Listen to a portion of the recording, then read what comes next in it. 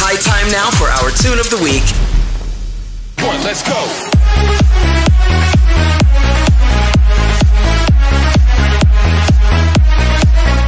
This is the Media Industry Guru Show, the show that exposes you to entertainment, music, film, TV, and tech.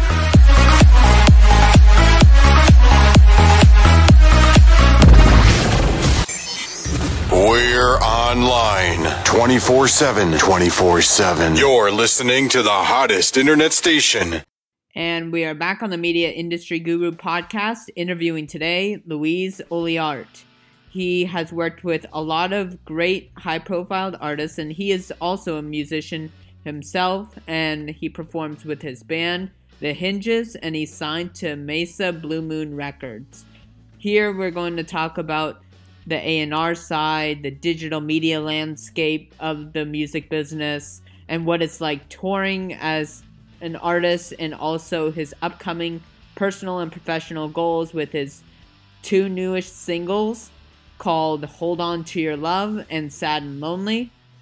And we'll wrap it up with some tips and tricks on how to pursue a career in the music business. So let's welcome Luis to the podcast. Hey Luis, welcome to the podcast. Really excited to have you on and talk about all things in the world of music. Happy to talk to anyone about most anything, but in regards to musically as an artist right now, I'm pretty excited about my band. It's called The Hinges. It's Luis Oliart and The Hinges, and we've been together for about 5 years, and we've come together as a jam band, and you know, we're all experienced guys that are, some of my guys are in the band Fishbone, and they're off in Puerto Rico right now playing, so we'll work with our schedules, but we have a couple of singles coming out. I don't know what the order will be, but it's a song called Hold On To Our Love and another song called Sad and Lonely. And just generally monthly, we play at Ireland's 32 in Van Nuys. We'll be there April 14th. And we play at a place called Urban Press Winery, which is in Burbank. And it's a little more of a wine and cheese upscale vibe, but we still do the same things. Maybe at a little bit of a lower volume. Maybe. Definitely we're dressed a little better.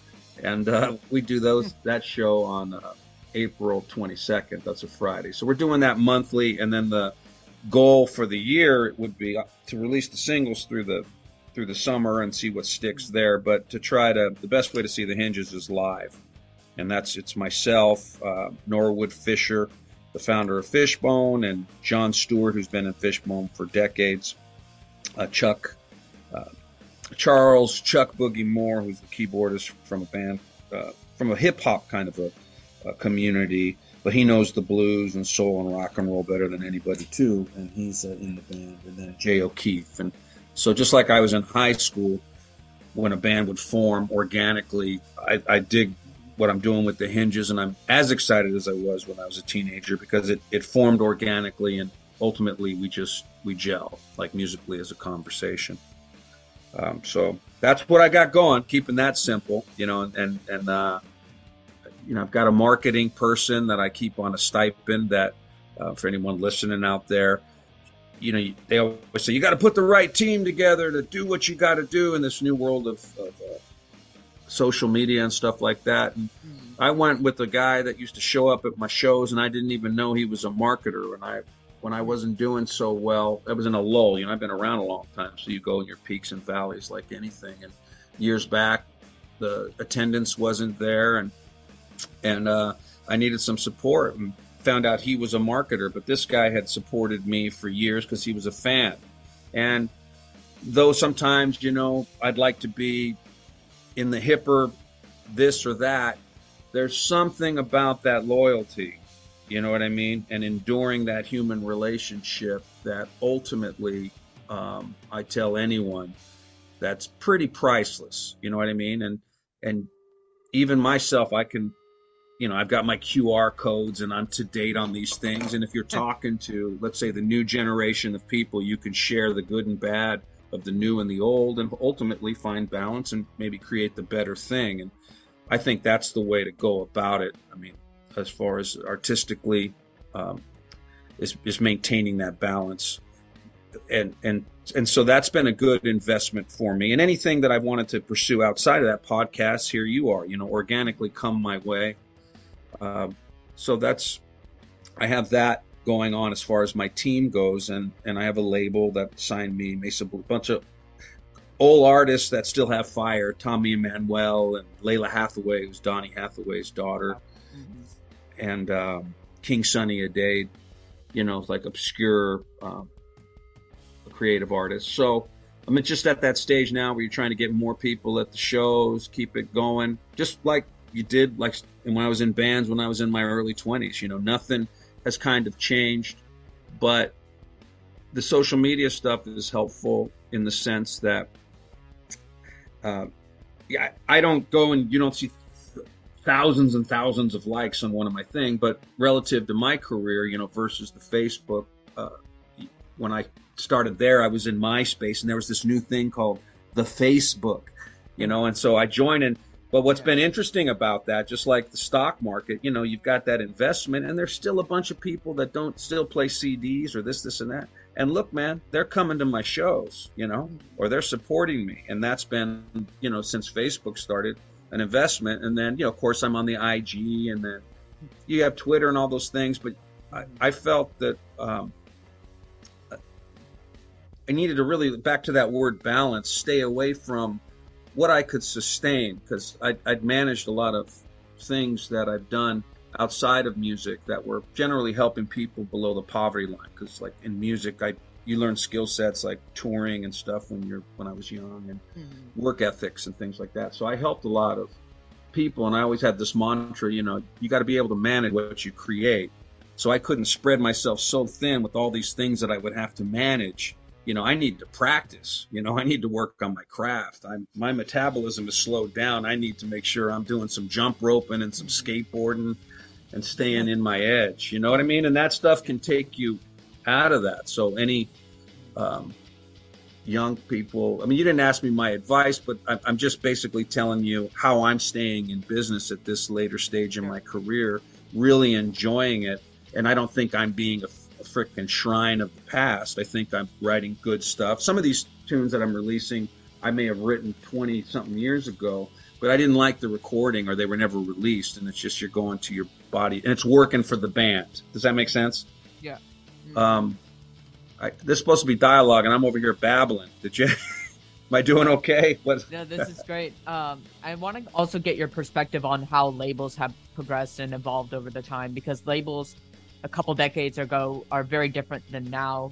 They sell merch, they do more e-commerce, more the business to consumer stuff digitally. So how has that shifted compared to like 2 decades ago? Well, you're talking to a guy that I can tell you, I was touring the United States 3 decades ago plus. I could always kind of hit my mark as a bass player in the old days, and I was in a band called the Wild Cards, which were signed by Chameleon Records. And in those days, while we were rehearsing, just to give you a timeline, I remember being in Brea, and we would show up at 9 a.m. and rehearse literally with lunch 8 hours a day before we'd go for 3 weeks prior to going on tour for 2 months in a van that we drove and did that. So that was the kind of work ethic that we had. We weren't making tons of money. We were signed, but boy, it was the best of times. But I remember a guy came to rehearsal and said Stevie Ray Vaughan had just gotten killed, just to give you a timeline, and Miles Davis just died. But that label at that time, helped us where we were endorsed by Miller Beer. So you had Miller Beer endorsements, and then in those days, I may be out of touch with this, but you have theaters now, and big ticket sales. There was a lot of, in my experience, a lot more middle-sized rooms that you weren't making tons and tons of money, but you could have a sustainable tour where you could go out and they had a built-in $10, $20 cover, whatever it was. A lot of college towns, and you could go out and sustain yourself. And so the label gave that promotional support through the beer companies and to sell records. Now, remember, that's before internet and you were streaming and all that. So the credibility of having the label and being associated with the producers and all that stuff, that was all great. And that was the idea, and that was the model. Now, as you said, things shifted. Then you had the internet was formed, and I was around before then, and then it came to be. And then, you got to understand it's decades later, and here I am as a solo artist and getting signed.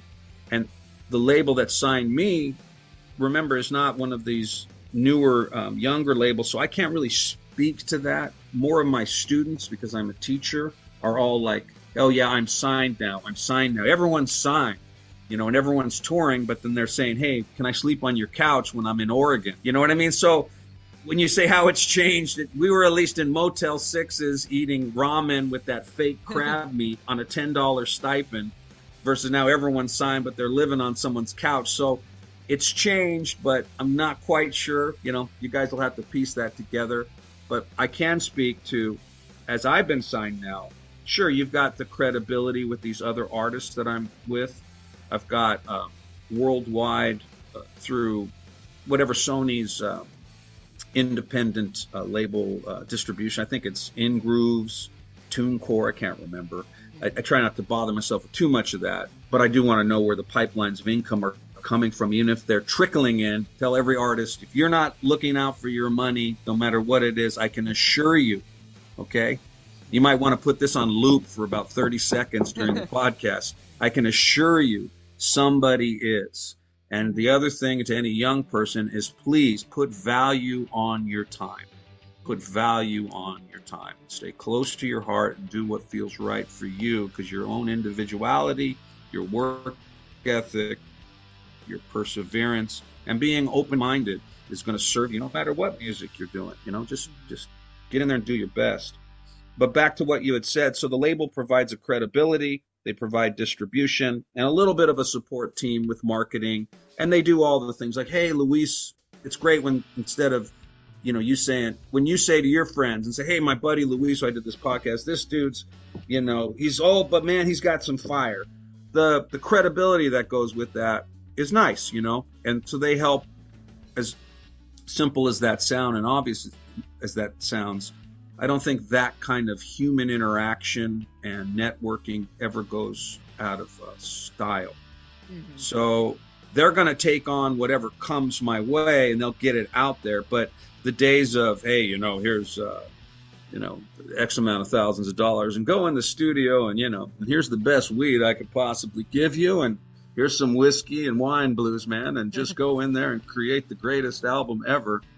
I don't know, man. I guess the other word I'd use besides balance, Forbes, is adaptability. Mm-hmm. That's a huge, huge word, and or a good thing to keep in mind. Not compromising yourself, but adaptability. And I'm sure that's changed, especially with finding talent and touring. When you were on tour a few decades ago, how do you think it's changed in terms of like the A&R side of things, like when A&R scouts like find new talent? Because there's a lot of good content out there on the DSPs, but at the same time, there could be too much content to sift and filter out. Yeah, I would. Again, there's so many people that I know that could speak to that. I'm not ever out on a gig, these days. And if I'm touring now or going out and doing some dates, let's say in Mammoth, the band plays out there, Norwood, my bass player, would be a better guy who could really, we're the same age and he's in Puerto Rico right now and they're still releasing singles and, Fishbone is still, so he'd be a man that could really, really speak to the A&R and the shifts and all that. I do remember him telling me that, you would be there and the interns, let's say like somebody would get out of college like you and our mutual friend Annabelle, and then you'd be interning, clearly qualified, clearly passionate. And then over time, you would be the next VP or the next A&R guy for the label. Do you know what I mean? And so there was an organic climb and of ranking. And so that worked out pretty well. And so I don't know how much of that exists anymore with the new model. I don't know if it's just, for me, just that quick fix. Okay, let's go for the immediate thing. And what's the buzz? And let's go. I don't know much about that. What I could tell your listeners is that, human relationship. And I wasn't very good at this in the early days, Forbes. I say this because I'd be chasing, outside of when I was in that sign band, everything was about the gig and what I could do and relentless, and it was just business, business, business, and I was a good, bean counter and go for it. And I just lost touch with the art of who I was and all of those things. And it never added up to be that much. And then here you are later in life and just kind of like talking to anybody and bringing your best to the shows, playing live and taking the music to the people and really working on your craft, channeling the best that you got and taking it seriously. Never pipe it in, Sure. Never. I don't do that. I really don't. Sometimes I've had a little too much to drink and I think I'm jamming and maybe I'm not jamming as much as I should be. So you got to back to that balance. There's a there's a fine line. An adaptability. It applies. Yeah.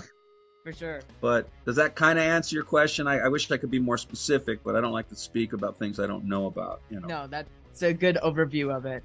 And to kind of get your perspective going back a little bit, you performed at some iconic venues, including Carnegie Hall, B.B. King's Blues Club. Can you talk about some of those experiences? What have been very memorable from those?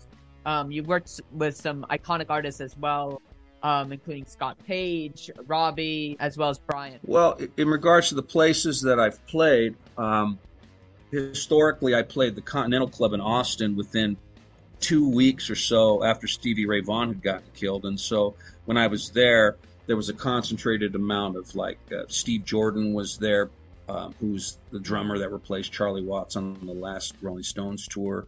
And the keyboardist was there. And I was just this young guy, and I can remember seeing the organist, and I looked at him and I said, "Hey, hi." I was playing. He saw me get off stage, and I just said, and I hugged him. I mean, it was just such a warm, as silly as that is, I don't remember half the tour, but I remember hugging Reese in a sincere hug that he'd lost his life changed, his trajectory as a musician. I remember being at Carnegie Hall. That was not that long ago, maybe 10, 15 years ago. And I was backing up a woman named Kylie Dean, who had sang with Britney Spears as a teenager and then was with Madonna for 10 years. And Timberland, the producer, had her singing with a bunch of hip hop rap artists that don't ask me to tell you who any of them were. I would be on bills and some of them would be there. And it was just all moving so fast, but all talented guys, and gals. And so she was with Michael Knowles' label, which is Beyonce's dad. And so I had an acoustic guitar, and so I could, and I could, put my foot down like an old blues artist on a kick pedal that I had. And then I would percussively play the acoustic and adapt these hip hop grooves on the acoustic guitar. And she could sing on that, and there wouldn't be this band overwhelming her because and then the bands are costly to fly around. So he'd fly us and she'd do these one-off gigs. And one of them was Carnegie Hall to play at some massive event where all these people like your age now are going into college, were blue ribbon winners or something. That was just accolades of high academic achievement and families and everyone. The place was packed, and Robert Redford had been one of the alumni, and Woody Allen, et cetera, et cetera. And so we were out there with the intention that this young person would be an inspiration to those people. And so I had my little foot drum, and I used to break out my foot drum and mic it. And I remember in the early days, people would say, "Don't bring the foot drum. We don't need the foot." They were like laughing at me and my foot drum, knowing the old blues guys. They'd be, "Hey, son, Mama said, don't you know?" You don't think those guys in those days wouldn't have wanted a kick-ass band with electric and thumping with some 808 kick? But they had to make some things happen. So just like me. So I remember playing Carnegie Hall, okay? And I'm hitting my kick drum and the place is going. The guy at Carnegie Hall wasn't laughing at my little foot drum.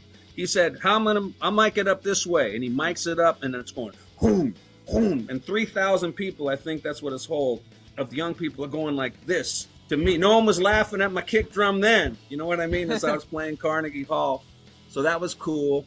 And the most memorable experience about that, though, is you're in the back at Carnegie Hall, and it's got these pictures of everything you could imagine. Billie Holiday, Miles Davis, oh yeah, the Beatles, et cetera, the biggest iconic musicians of all time.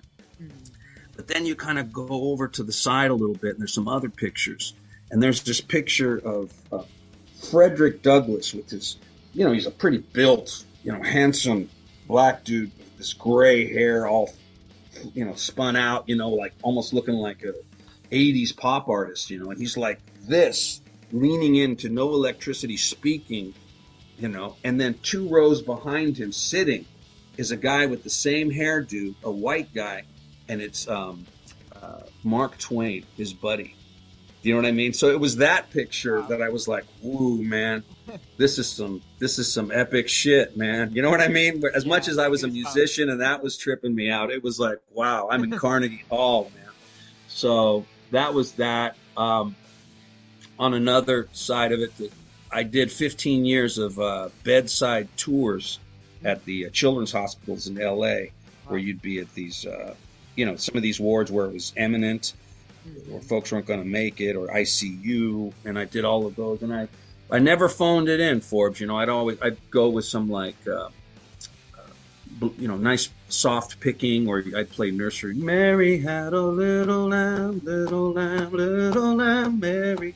And I had a great ABC's version too, or Twinkle Twinkle Little Star. It was great. But and I do sometimes. My record breaker was like I did 40 rooms in one tour, which is like an hour and a half, 2 hours. So, but I did 15 years of that, and I got to tell you that it really shedded a lot of pretense in my playing. I mean, I don't want to get all far out and say, but I do, and I've been told, I can, when it's time to play, get into a zone where, especially when you're improvising, where you can just, are you kidding yourself right now? Are you playing what you know? Are you playing what you're here? And really pushing yourself to be in your edge. And so those, I think collectively, that whole era of my playing really was very influential to me as a person. And then the rest of it was just like, man, touring. I mean, it was great. I played Canada. I played all over the U.S. And my favorite places to play are like the old backwoods roadhouses or a beach club, where the windows are wide open. Girls are in their bikinis. Dudes, they have to wear shirts, and everyone's it's cranking. It's the same kind of free-spirited feel. And I love that. I love that. But I saw the U.S., the United States, quite a bit early on, and that the traveling and the people that you meet ultimately was the best experience. Yeah, I bet the people you meet, and also the fan engagement, that's probably one of the most rewarding parts as an artist, is being able to connect with your fans on that deeper level. Yeah, I mean, it's good that you say that. I think that is a great actually fan builder. And then I would say a regret I've had in life, prior to, I was a bass player in Thailand, and back in the day when Kurt Cobain had killed himself and Freddie Mercury had died, and I did almost 2 years as a bass player out there. And I just wish that again, you didn't have the social media you have now, but you did kind of have an email, or you could write letters in those days, and it's a regret that I didn't hang on to more of those human relationships along the way. I mean, you can't be best friends with everybody, but it's of, like you're saying, that is of great value, and I can't emphasize that more. And for this new generation, with all this is how you act, and this is, oh my God, I'm immersed in this digital shower, I fucking can't get in. Oh, it's another digital rabbit hole to go down. Just go outside and put your fucking hands in the soil every once in a while. You know what I mean? In all seriousness, and don't. Yeah, just be careful. Be careful with that. And do you have? I know you have a couple of singles that you're releasing pretty soon. Do you have any other professional or personal goals in your journey? Well, the professional goal is I want to do a live record. I did the singles because sometimes. You just, again, back to adaptability. Norwood and John both had really busy schedules where they were going, and I want them to succeed. I want that band to thrive, so they're touring with Fishbone, and I didn't want to rush a live recording. So I said, well, if this is what the calendar looks like, I knew I could put a click track on, sing a performance, and then start to build the track in my home studio. And that's what I did with everyone's schedule. So that was to adapt to people not being available, but still wanting the band in the same room per se. But now, maybe sometime in July, we're trying to get it where we're all in a planned, like a theater that can record and video well, and just do the best of the tunes that land the most consistently. and play live, because that's what we are. Albums that I like are, We Want Miles Davis live, Donny Hathaway live at the Troubadour. A live record experience where you can feel the energy of the people and the imperfection and all of that.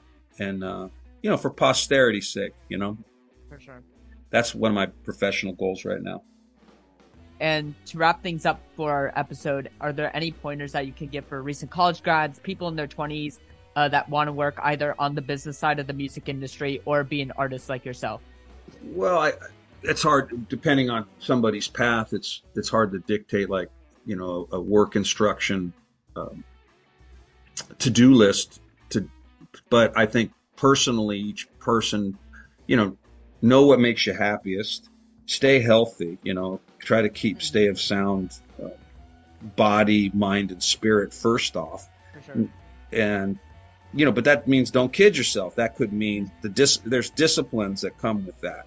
And what I mean is, if you have to get up early and you don't want to, and you were out late the night and this and that, if you're not grinding it out a little bit, especially when you're young and you're cultivating the seeds that grow, you're slacking, man.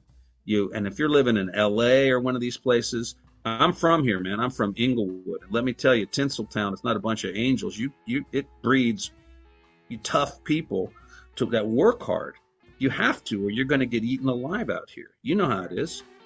So I would say have your self-disciplines together. And if you're starting out, I would try to keep the overhead low as you can. Whatever your means are and your lifestyle is, keep the overhead low, but look good and feel good about yourself, and work on your craft. And whatever you're doing, go out each and every day and do it well. And if it's not working, perseverance, give it some time. I mean, you've been asking some great questions in the sense of, like, what's happening today, what's happening 6 months from now, and a year out. And those kind of goals I think are very, very healthy, and it never changes no matter what stage in the life cycle you're in, to keep your own personal drive. Otherwise you plateau. Don't plateau and then think you've arrived or something. Try to keep moving, investing in yourself, and then recognize if you don't do something, especially when it's a grind, you're not going to get to the other side of something to get clarity on where you may be going for the next thing. Even with your playing, if you're starting out like everyone, kind of mimicking, which is great. Mimic what you really, really love, and why not mimic the best that's ever been? You know what I mean? And why shoot for anything less? But then at some point, artistically, you're going to know that you're going to forget about that you're mimicking, and that's going to amalgamate into some indoctrinated style of your own, if it filters through you. But you got to put in the time, to get to the other side of that. Right? Yeah, there's a lot of effort that's within you that you have to put forward, or else there's no outcome. Yes. Well, awesome. Thank you, Luis, for being on the podcast. Wishing you great success personally, professionally, with your upcoming releases. Hold on to our love, and Sad and Lonely. Hey, man, great time, and I've got your email now, and I'll keep you posted. Maybe do I get you on IG? Yeah, take care. I wish you nothing but the best.